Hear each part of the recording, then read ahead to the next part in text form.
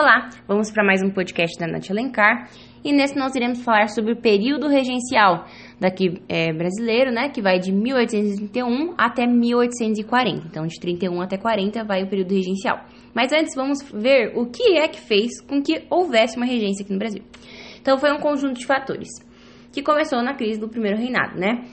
Bom, vamos falar primeiro da Guerra da Cisplatina. A Guerra da Cisplatina, ou a Guerra do Brasil versus Argentina, foi de 1825 até 1828. E ela foi uma disputa entre o Brasil e a Argentina, principalmente pela região da província Cisplatina, que antes era chamada de Colônia de Sacramento, só que quando o Dom João VI incorporou essa região em 1816, ele passou a chamar de província Cisplatina, certo? Então, o que acontece? Os habitantes daquele lugar se identificavam muito mais com a cultura espanhola do que com a cultura luso-brasileira, né? Então, tinha muito conflito naquela região. E aí começaram a brigar, Brasil e Argentina, quem ficava com aquela região, né? Que até então pertencia ao Brasil. Enfim, só que o Brasil, isso desgastou muito o Brasil, porque ele gastou muito nessa guerra e no final, sabe o que aconteceu? Ele não ganhou. Entendeu? Então ele saiu perdendo de qualquer forma, porque ele não ganhou a guerra. Os conflitos eles cessam em 1828, com a assinatura de tratado de paz entre o Brasil e a Argentina, mediado por quem? Pela Inglaterra.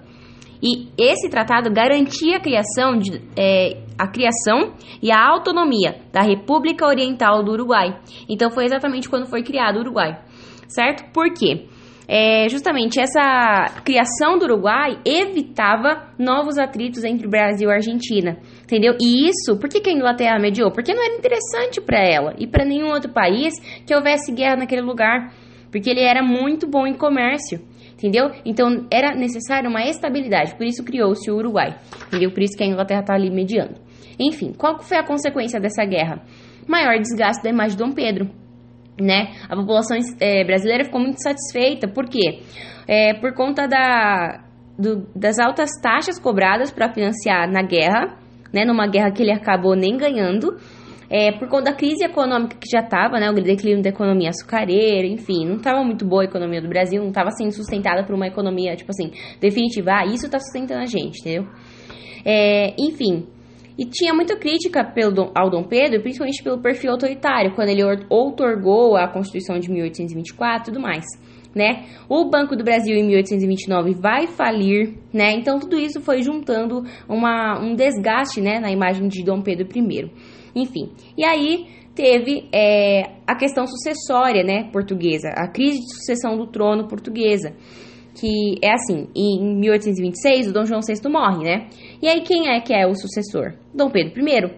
Só que o Dom Pedro I está aqui no Brasil. E aí, ao mesmo tempo, ele quer o trono de Portugal. E aí ele pega e manda sua filha para lá, né? A filha Dona Maria da Glória. E tem o seu irmão, Dom Miguel, que é tutor dela. Só que, enfim, o Dom Miguel acaba dando um golpe, enfim, ele acaba pegando poder. E aí o Dom Pedro começa a brigar com o seu irmão, financiar tropas pra guerra. Então, isso acaba... a economia do Brasil já não tá tão boa. E ainda ele tira dos cofres brasileiros pra financiar essa nova guerra que é tipo outro país, entendeu? Então, onde você tá, Dom Pedro? Você tá do nosso lado ou você quer voltar para Portugal? Então, tem essa meio que crise sucessória, né? E em 1830, junto também os movimentos liberais que estava tendo, né? Desde que a gente tinha visto, né? 1820, 1830 e 1848. Então, são os movimentos liberais, questionando justamente quem? Aqui no Brasil, questionando a postura, a liderança de Dom Pedro, que era muito autoritário, né? E se eram movimentos liberais, preferia a liberdade. Enfim, então há conflitos entre portugueses e brasileiros também, que é a noite das garrafadas, né? Quem tá de acordo ou não com Dom Pedro, enfim, os portugueses apoiando Dom Pedro, os brasileiros nem tanto. Então, tem tudo isso. E aí o estopim foi justamente o assassinato do jornalista Líbero Badaró, né? Ele foi um dos maiores críticos do monarca, né? E um grande defensor da liberdade durante o primeiro reinado. Então, quando ele é assassinado, aí fica tipo, será que foi o Dom Pedro que fez isso? Entendeu? Então, tudo isso contribuiu para um isolamento político do imperador. Isso é muito importante você saber esse termo. Isolou-se politicamente. O imperador fez isso por meio das suas atitudes, né? E aí, em 1831, Dom Pedro abdica do trono brasileiro e deixa o seu filho menor de idade, que é o Dom Pedro de Alcântara, ou seja, Dom Pedro II, de 5 anos. nomeando José Bonifácio como seu tutor, né? E aí vem o período regencial, porque organiza-se uma regência provisória, justamente porque o rei acabou de sair, o imperador acabou de sair para voltar para Portugal, né? Enfim, não tem rei, né? Porque o que tem é menor de idade. Então, até agora, até ele ficar maior de idade, vai ter um período regencial. Qual foi a consequência dessa abdicação? Uma vitória para os liberais, né? Porque o imperador, que era autoritário, abdicou. Então, há um avanço liberal de 1831 até 1837, certo? Então, há uma descentralização do poder. O que acontece? Alguns pontos chaves que marcam essa descentralização. Justamente a criação de uma Guarda Nacional, né? O que era a Guarda Nacional? Ela foi criada pela elite, né? Enfim, confere uma proteção à regência. É tipo um exército particular, né? Ele enfraquece o exército brasileiro, que era formado pelas classes mais baixas, era a classe popular, e fortalece quem? Aumenta o poder de cada província, porque é uma Guarda Nacional. É como se fosse um exército à parte, entendeu? Então isso enfraquece o brasileiro.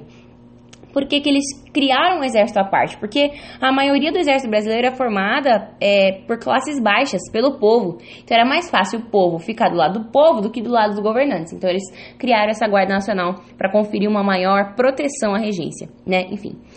O ato adicional de 1834, você tem que saber. 1834 teve um ato adicional. O que ele falava? Criou assembleias legislativas nas províncias. Olha isso confere autonomia a elas, né? Então, a Assembleia Legislativa em cada província, nossa, olha, que autonomia, eles podem criar leis, enfim, e fazer isso em cada província.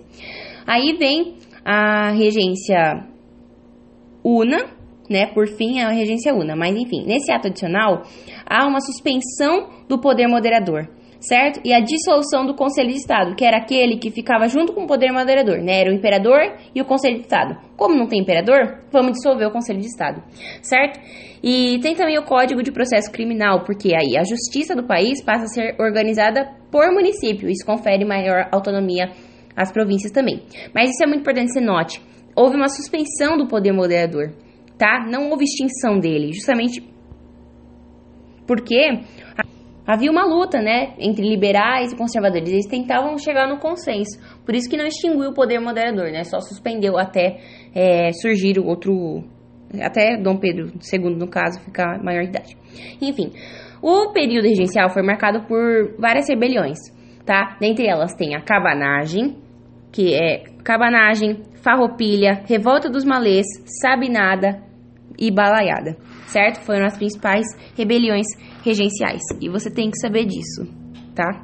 Então é isso. O avanço liberal, na verdade, foi uma série de negociações entre os liberais e conservadores, certo? E o esqueminha do Peli, que ele falou, que é bem legal, que é assim, imagine um punho fechado. Esse é o Brasil monárquico, tá? É o primeiro reinado. E aí ele vai se estender, certo? E abrir a mão. Quando você estende o braço e abre a mão, quer dizer que é um avanço liberal. Então esse foi o avanço liberal. Só que aí o que acontece? A mão começa a tremer. O que é essa tremida da mão? É justamente as revoltas regenciais que abalam a unidade do império. Então, ameaçam, né, a unidade do império. E aí o que acontece? Dessa mão tremida, volta a ser um punho fechado, certo? Que é justamente chamado regresso conservador, que nós iremos ver no próximo podcast. Que é o golpe da maioridade e com isso a centralização política.